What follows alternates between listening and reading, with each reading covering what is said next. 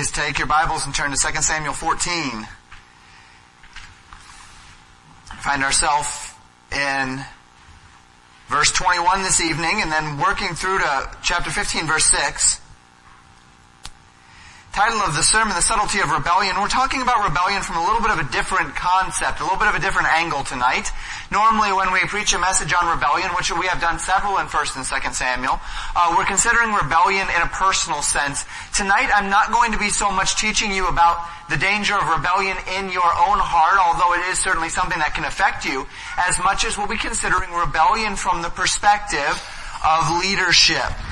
The warning this evening will be directly in regard to the possibility of men who are rebellious seeking to earn your favor and the ways that you can tell that indeed they are rebellious. So we talk about the subtlety of rebellion. Remember where we left off. We're dealing with Absalom. And last time we saw David confronted by a woman which the text says is wise. When we look at the word there, wise, it's the same word used of Jonadab in the chapter previously. Of crafty or subtle would probably be a better word for it. She was employed by Joab as a kind of backdoor way of getting David to listen to him, of getting his message across to David in a way he thought David would listen. We talked about all the reasons why David may not have been willing to listen to Joab, maybe because Joab is David's nephew or whatever the case may be. We don't fully know why, but for one reason or another, Joab used this woman to come, presumably to keep David off guard or to disarm him. David sees through the scheme, however, understands that it is indeed Joab that is doing this scheming, but consents to do as Joab asked and to bring Absalom back. And so we saw Absalom come back. However, we read in verses 21 and 22, and the king said to Joab, "Behold now, I have done this thing. Go therefore, bring the young man Absalom again." And Joab fell to the ground on his face and bowed himself and thanked the king. And Joab said, "Today thy servant knoweth that I have found grace in thy sight, my lord, O king, in that the king hath fulfilled the request to his servant." So David does send Joab to bring Absalom back, for which Absalom is very thankful. And Joab is very thankful as well. Particularly here we see Joab's great thankfulness. He bows himself to the king. He thanks the king that the king had found the mercy and the grace toward Joab, the mercy toward Absalom to bring Absalom back.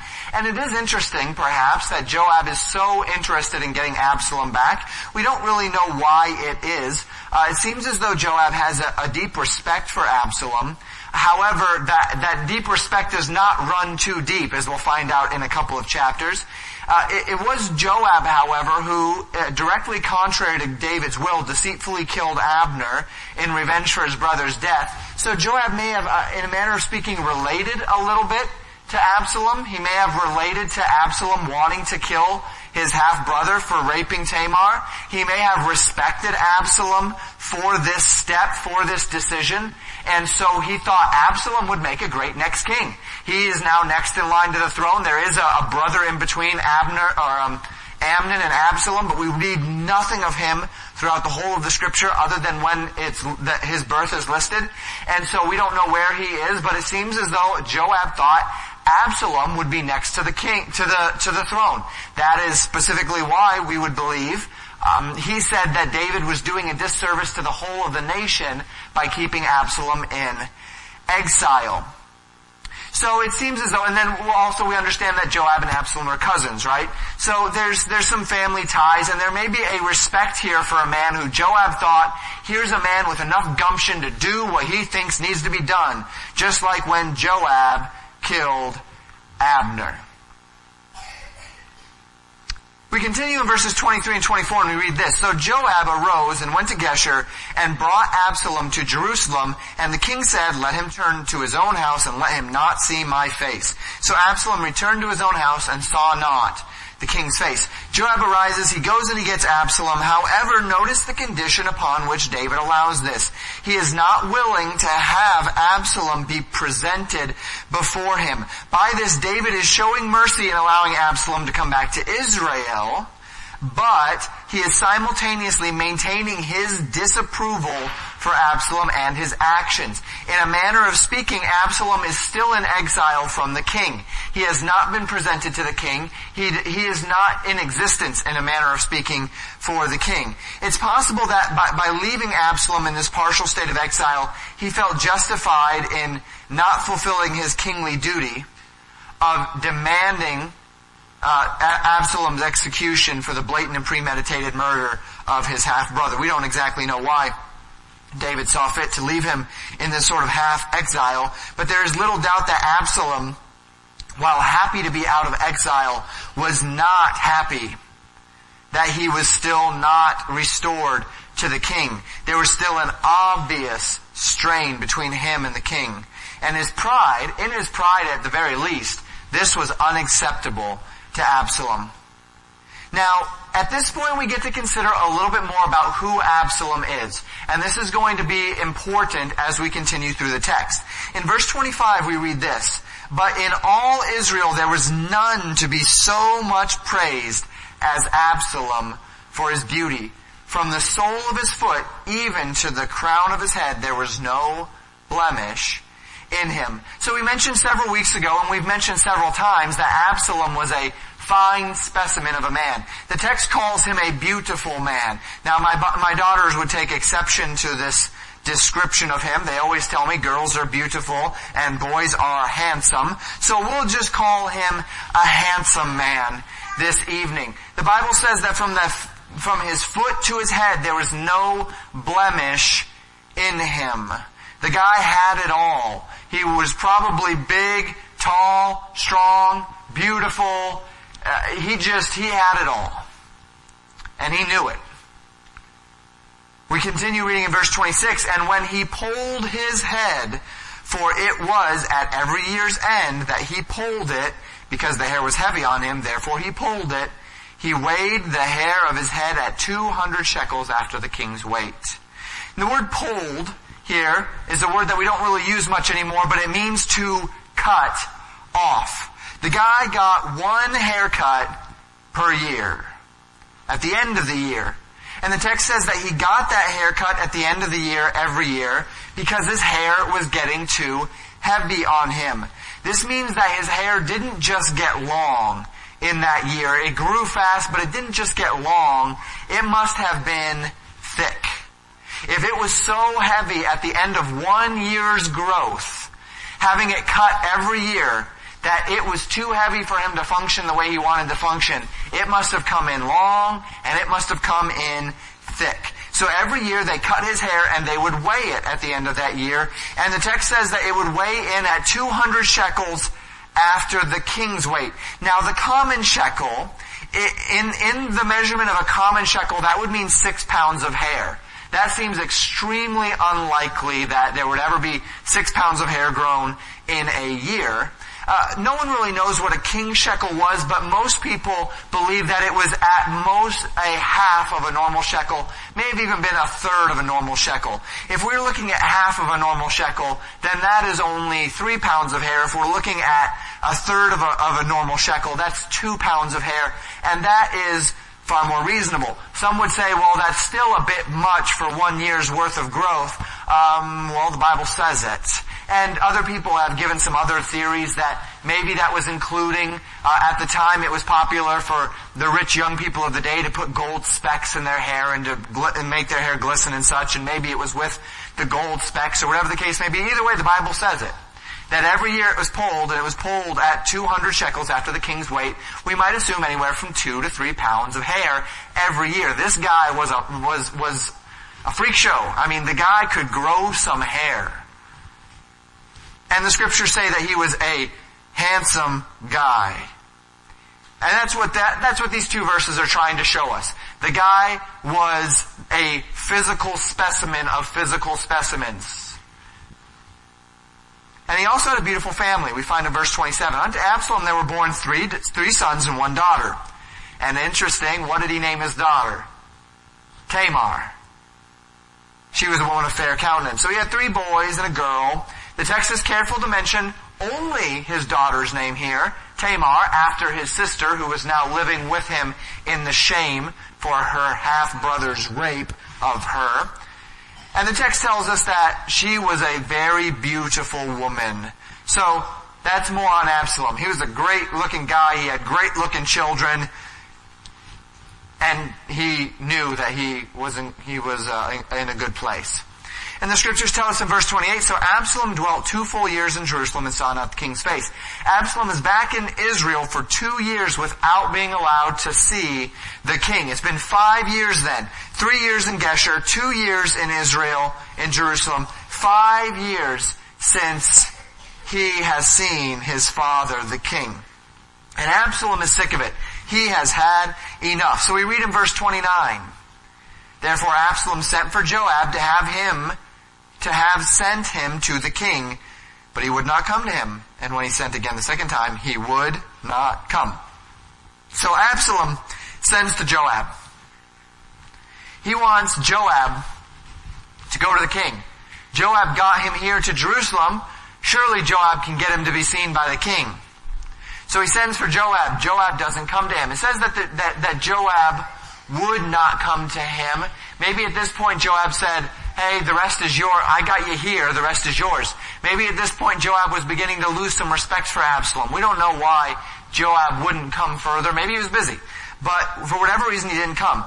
Absalom tries again, calls for him. Joab would not come again. Absalom is a very proud man. He's a very entitled man. He seems to not take rejection very well. So he does what any rational man would do in this situation. He burns down Joab's fields. Verse 30. Therefore he said unto his servant, see, Joab's field is near mine, and he hath barley there. Go and set it on fire. And Absalom's servant set the field on fire. So Absalom sends his servants to go into the field, burns Joab's barley to the ground.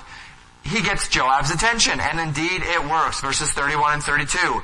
Then Joab arose and came to Absalom unto his house, and said unto him, wherefore have thy servants set my field on fire? And Absalom answered Joab, behold, I sent unto thee, saying, come hither, that I may send thee to the king, to say, wherefore am I come to Geshur? It has been good for me that I have been there still. Now therefore let me see the king's face, and if there be any iniquity in me, let him kill me. Joab comes to Absalom and naturally asks him, look, why did you just burn my barley down? Absalom says, because I wanted you. I have an errand for you, and you wouldn't listen to me. That's entitlement if you've ever seen it. Go to the king, he says. Ask why he brought me back from Geshur at all if I'm not allowed back into the royal family. In a manner of speaking, he then dares David. He says, look, either pardon me for killing my half-brother or kill me, but don't leave me in this state. Well, this request, though gone about in a very proud way, is actually somewhat reasonable. David is avoiding conflict here at the expense of solving conflict, and that is a problem. In my opinion, David should have just allowed his son to die for his sin. We read in verse 33, however, so Joab came to the king and told him. And when he had called for Absalom, he came to the king and bowed himself on his face to the ground before the king, and the king kissed Absalom. Joab goes to the king agrees to see Absalom and not to kill him. Absalom comes to the king, they officially reconcile. This is official kingly reconciliation. And then the king kisses Absalom, Absalom bows before the king, it's all good now. We move directly into chapter 15. A few more verses of exposition. This is Absalom's full restoration back into the kingdom. In chapter 15, though, things are going to change. Absalom is now reconciled with the king. He has the freedom to move about. He receives restoration of his reputation in the kingdom. People recognize he's on good standing with his father. Everything is fine. They're going to regard him again. He's back in line for the kingly line. But it seems as though his desire to reconcile with the king may not necessarily all have been based on simply the relationship he had with him. It seems as though Absalom needed his relationship to be right with the king so that the people would see him with favor, so that he could rebel instead of openly, he could rebel subtly.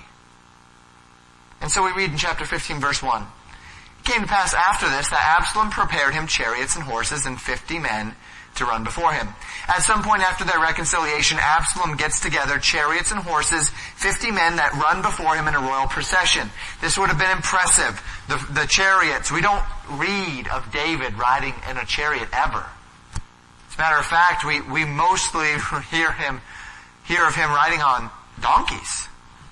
And there are times where we would see horses, but we don't see chariots. Absalom is in this chariot and he has his horses and he has a procession of 50 people in front of him and he's making this big show. Far from enjoying the reconciliation with his father, far from seeking now the favor of the Father who has pardoned him from death, which he without question deserved, his pride is only increasing. He's beginning to feel like he's bulletproof. He killed a man. He got away with it. He fled to Geshur. Grandpa took care of him. He comes back. He's pardoned by the king. He's a big man. He's a handsome man. Everything's going well for him. And it becomes clear at this point that Absalom's ambitions go well beyond simply being the king's son and rests upon receiving the kingdom for himself. He seems to have no regard for the king's position as leader of God's kingdom. He sees his dad as a king like any other king. He doesn't see the king like David saw the King Saul. David saw King Saul and he said, "This is the Lord's anointed. I dare not touch him." But Absalom seems to be seeing his father David as simply another king.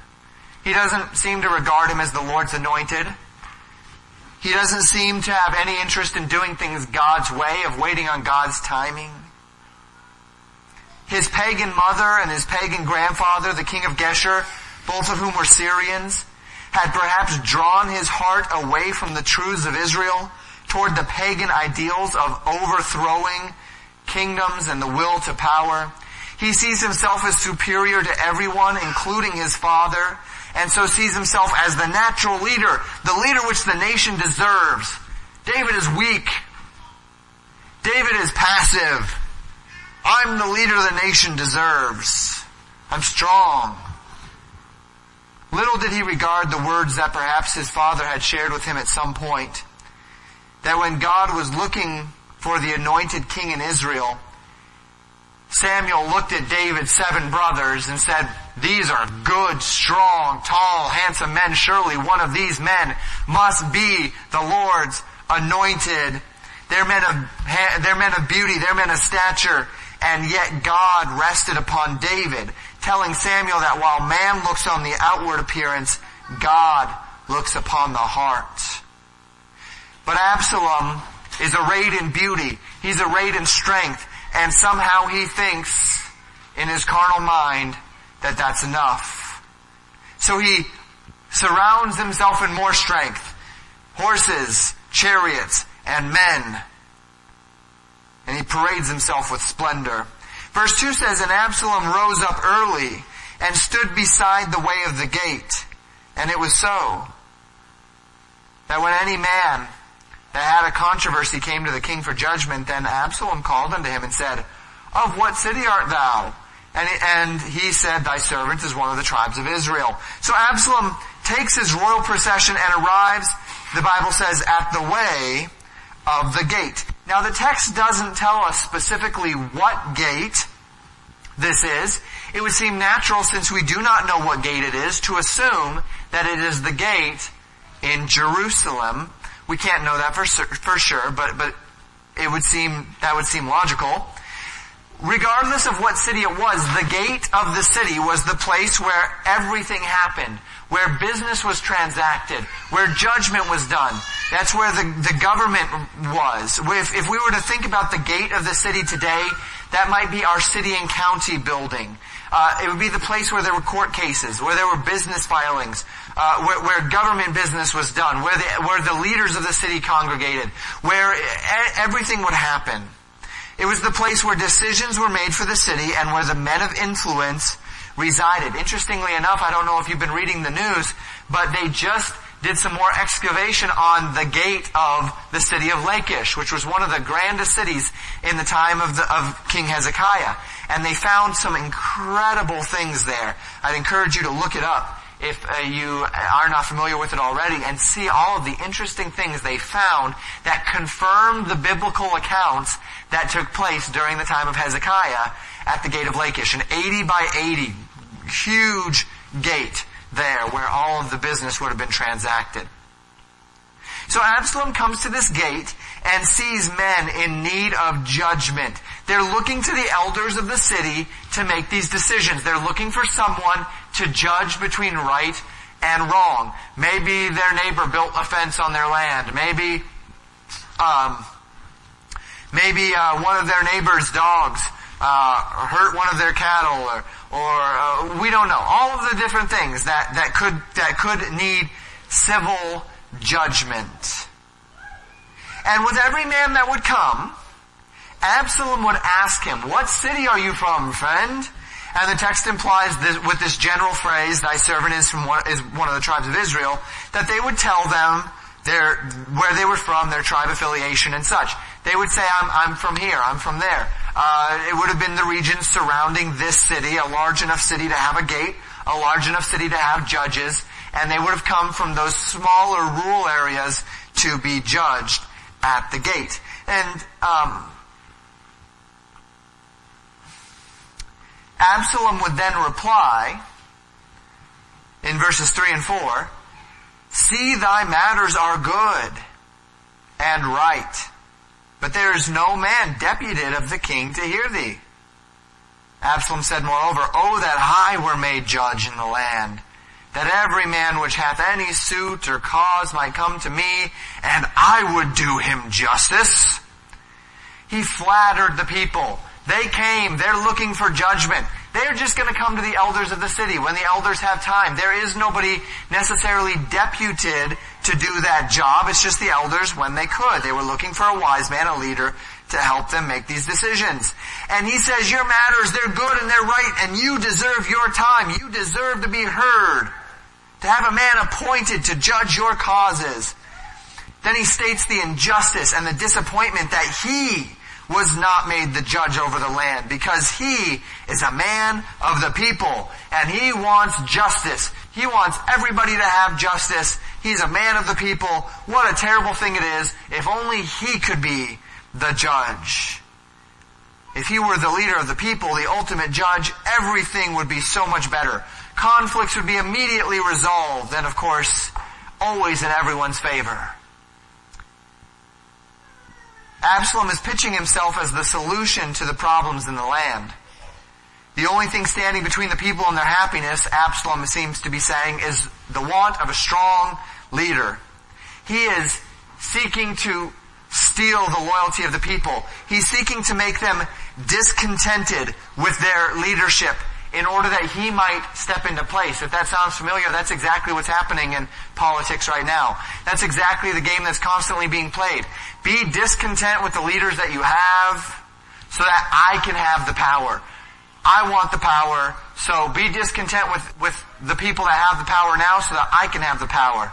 And then when those people get into power, things don't get better. They just start using the power for their ends. And then the other side says, be discontent with the people that are in power. I want the power. And it's just this silly cycle of people wanting power and claiming power for themselves. And that's exactly what Absalom is doing here. You can see how obvious it is with him. We can see how obvious it is in our own political system.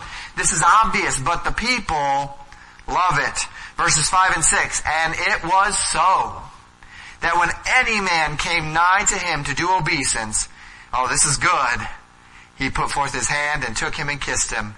And on this matter did Absalom to all Israel that came to the king for judgment.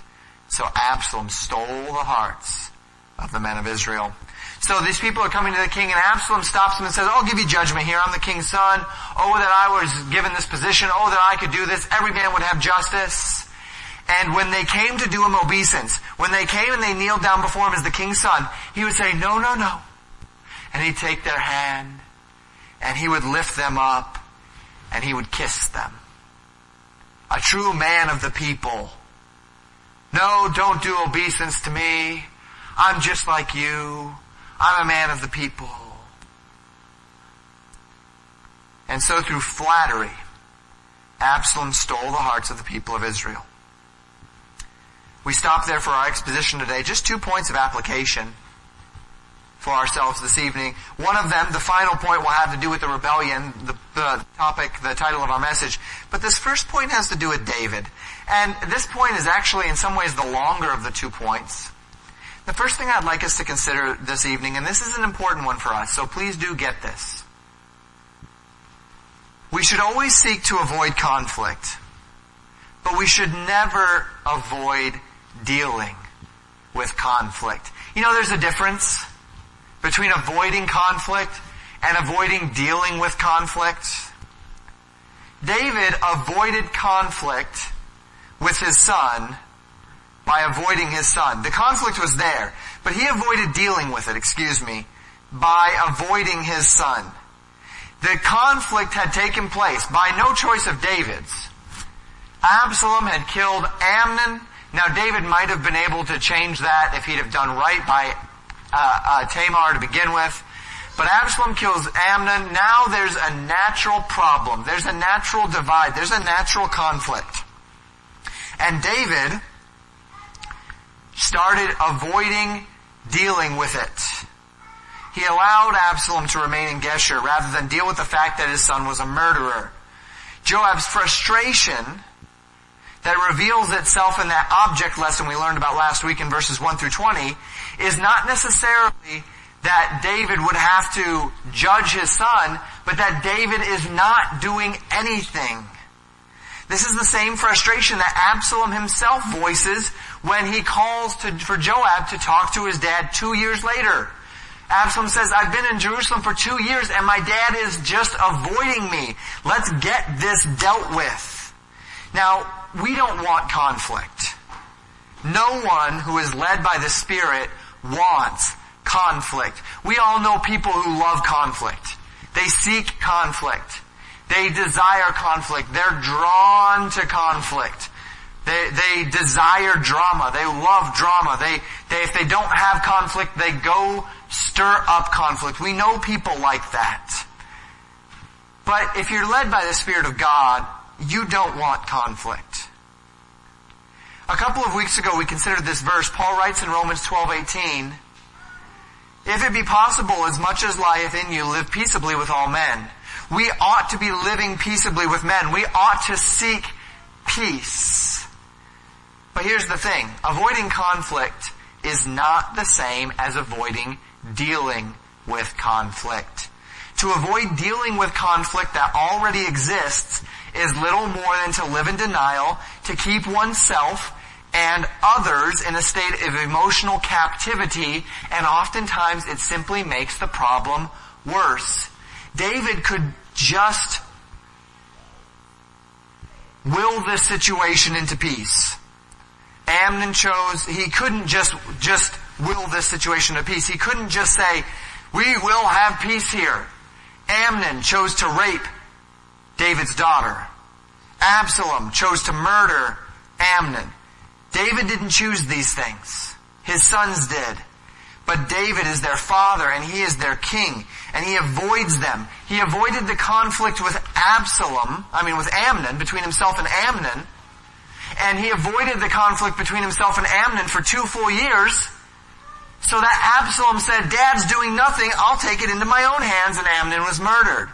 Now, the conflict with Amnon is over because Amnon is dead, and David avoids the conflict with his son Absalom, and it's going to lead to the overthrow of the kingdom. Absalom is a murderer. David is his father, king, and is responsible for justice, but instead of seeking justice, David ignored it. And while it is always right for us to seek to avoid conflict, it is never right for us to avoid dealing with conflict that is already out there. To avoid dealing with conflict doesn't make the conflict goes away. It only makes the conflict fester like an infection. And that can bring the thing that we warned you about 2 weeks ago. Resentment. How much better to be open, to be honest, to clear it out. Avoiding open conflict might be the easy way, but it's not right. Our privilege to live before every man's conscience is to do so in peace. That doesn't mean the conflict will necessarily be resolved, but if it isn't, let it not be because we are unwilling to deal with it or because of our pride.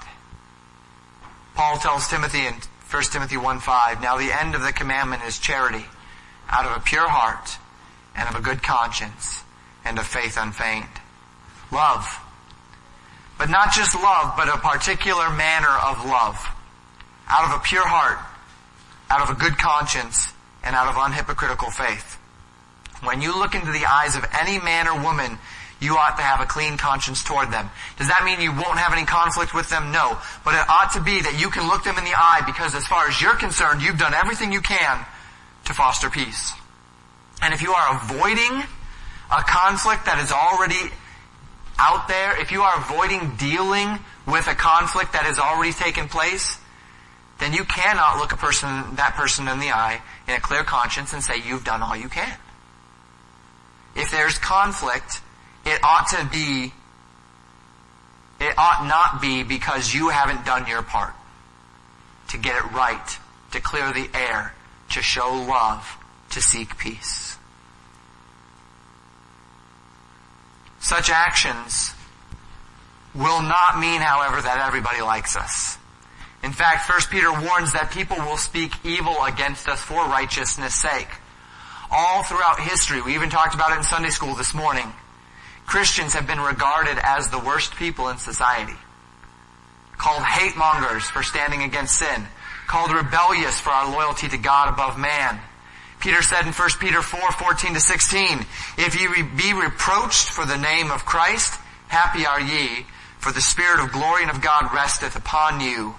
On their part he is evil spoken of, but on your part he is glorified. But let none of you suffer as a murderer, as a thief, or as an evildoer, or as a busybody in other man's matters."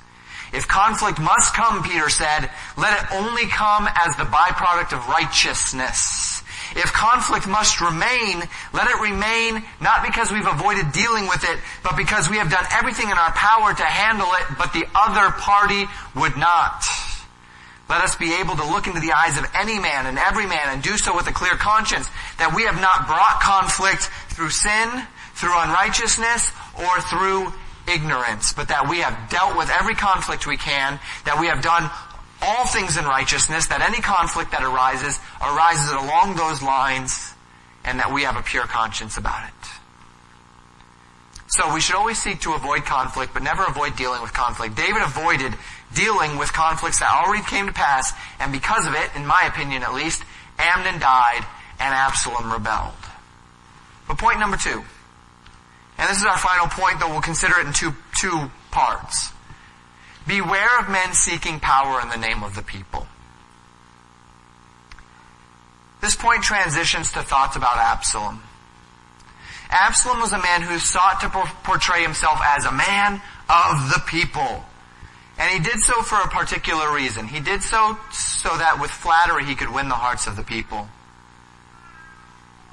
People in every age are quite the same. They want to feel like their leaders care about them. They want to believe that their leaders have their best interests in mind. They want to be heard. They want to be regarded. And that's not a bad thing. They want to feel like they're more than just a body or a number or a tax bracket. They want to be treated like they are human, like they're living souls. And leaders don't always do very well at this. Power, by its nature, tends to bring wealth and tends to bring privilege. And apart from a regard for a higher power than himself, namely, apart from the conviction that a leader is under God, and that he is not entitled, but rather responsible to God as the King of Kings, the allure of leadership is truly an allure to power. So Absalom comes to present himself as a man of the people, a man who has their ear, who wants to serve them, who wants to empower them. And the people were rightly encouraged by this, but in their excitement they failed to be cautious. They were excited about a man who spoke what they wanted to hear, who talked like they thought. Does that sound familiar? We're going through that in our election right now. The Republican candidate is a man who has been brought through the primaries to candidacy because he says out loud what a lot of people say in their heads, but they won't say out loud because it's indecent. Because it's unkind. Because it's crazy. Preposterous.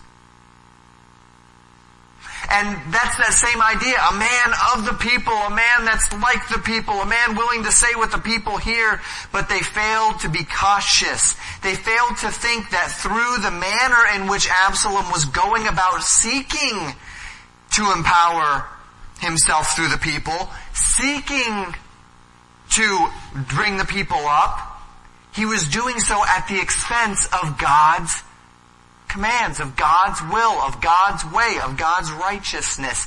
He was literally standing against the Lord's anointed in the name of the people. And the people didn't stop to consider, wait a minute. This is what we want. We want someone that will listen to us. We want someone who will treat us with respect. But what about somebody who will do it God's way? Do you remember David? How he ran in the wilderness for years, not killing Saul, even though Saul, he had chances to do so. And he did that not because he didn't have the opportunity, not because he didn't want to stop running. He did so because he loved God and God had anointed Saul. The people didn't stop to think that what Absalom was doing here was not just rebellion against King David, it was rebellion against God. And this brings us to the second half of our point. Beware of men seeking power in undermining, in the name of the people by undermining the authority of rightful leaders. Beware of men seeking power in the name of the people through rebellion. David was the Lord's anointed. David refused to do anything that would undermine the authority of the God-ordained king, King Saul. He had chances to steal away the heart of the people, and he didn't do it.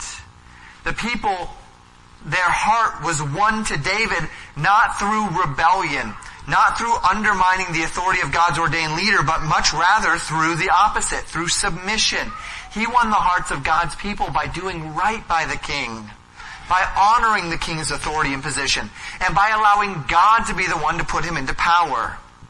A leader who honors the people when he's rightly trying to honor the people is a wonderful thing. Now, Absalom wasn't doing that. Absalom was pretending to honor the people for the sake of power. And this is the problem with power. Every single evil leader over the past century has risen to power in the name of the people, haven't they? Hitler rose to power in the name of the people. Russia fell to communism in the name of the people, as did North Korea, as did China, as did Cuba. They fell under dictator rule. Millions, tens of millions of people killed in the name of a person who said, I am a man of the people. But what were they truly seeking? Power. They're seeking, they came up on the premise of power, of rebellion, even in the name of the people. When a leader seeks to bring about the promises of the people through unrighteous means, there is something wrong. All throughout history, evil men have arisen to leadership through the promise of a better tomorrow for the people. It's the only way they can get the support they need. But by their fruit you will know them. Absalom might have had all the good intentions in the world. He might have even truly believed he could do a better job than his father. But in his haste for justice, for right, for the people, he abandoned principle. And if a leader will abandon principle for the people, what will stop him from abandoning principle for himself away from the people when it becomes expedient? And of course, this is the problem in our election. Two people claiming that they are both for the people, both of whom have no principles, neither of whom would be at all troubled to renege on any promise or any statement they've made.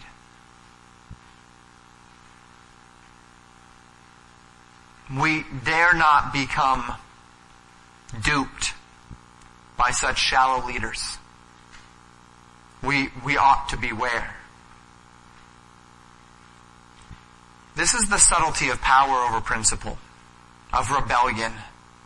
That a man or woman will do wrong to bring about right. And what will later stop that person from doing wrong to bring about some other end? Now I have, to a small degree, applied this principle to the politics of the day, just because. But as a whole, applying it to the politics of the day does disservice to this point, doesn't it?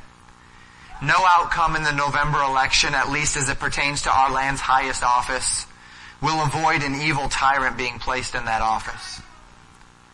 No leader in this conflict is anywhere near righteous or anywhere near principled. And while one or several of them may be used by God in this land for ill or for good, none of them will be a righteous leader unless some miraculous or dramatic thing takes place in their lives and their perspective deeply changes, which is not beyond God, by the way. But let's put this concept where it really matters. Let's go beyond the insignificance of the November election and let's think about our lives. Let's think about spiritual things. Let's think about our church. Let's think about our family. God has ordained leaders. And while the reality of God-ordained leadership in no way means that those leaders are doing what is right or are pleasing God or even good at what they do, whether they be government officials, church leaders, fathers or mothers, they are still God-ordained leaders. And while there is a time and a place for leadership to change and for evil to be sent to the dark corners of society, for evil to be cast out of a church, for evil to be removed from a family, it is essential that you and I trust that God will do it His way. Let us not be numbered among those who would support rebellion for leadership. Ever. Let us not be numbered among pragmatists who would call for rebellion against authority as long as the expected end of that rebellion would be virtue. For indeed, as a person's fruit, that is what they are. By their fruit you will know them. Rebellion might bring about virtuous circumstances in the long run, but at what cost? Because evil does not produce good.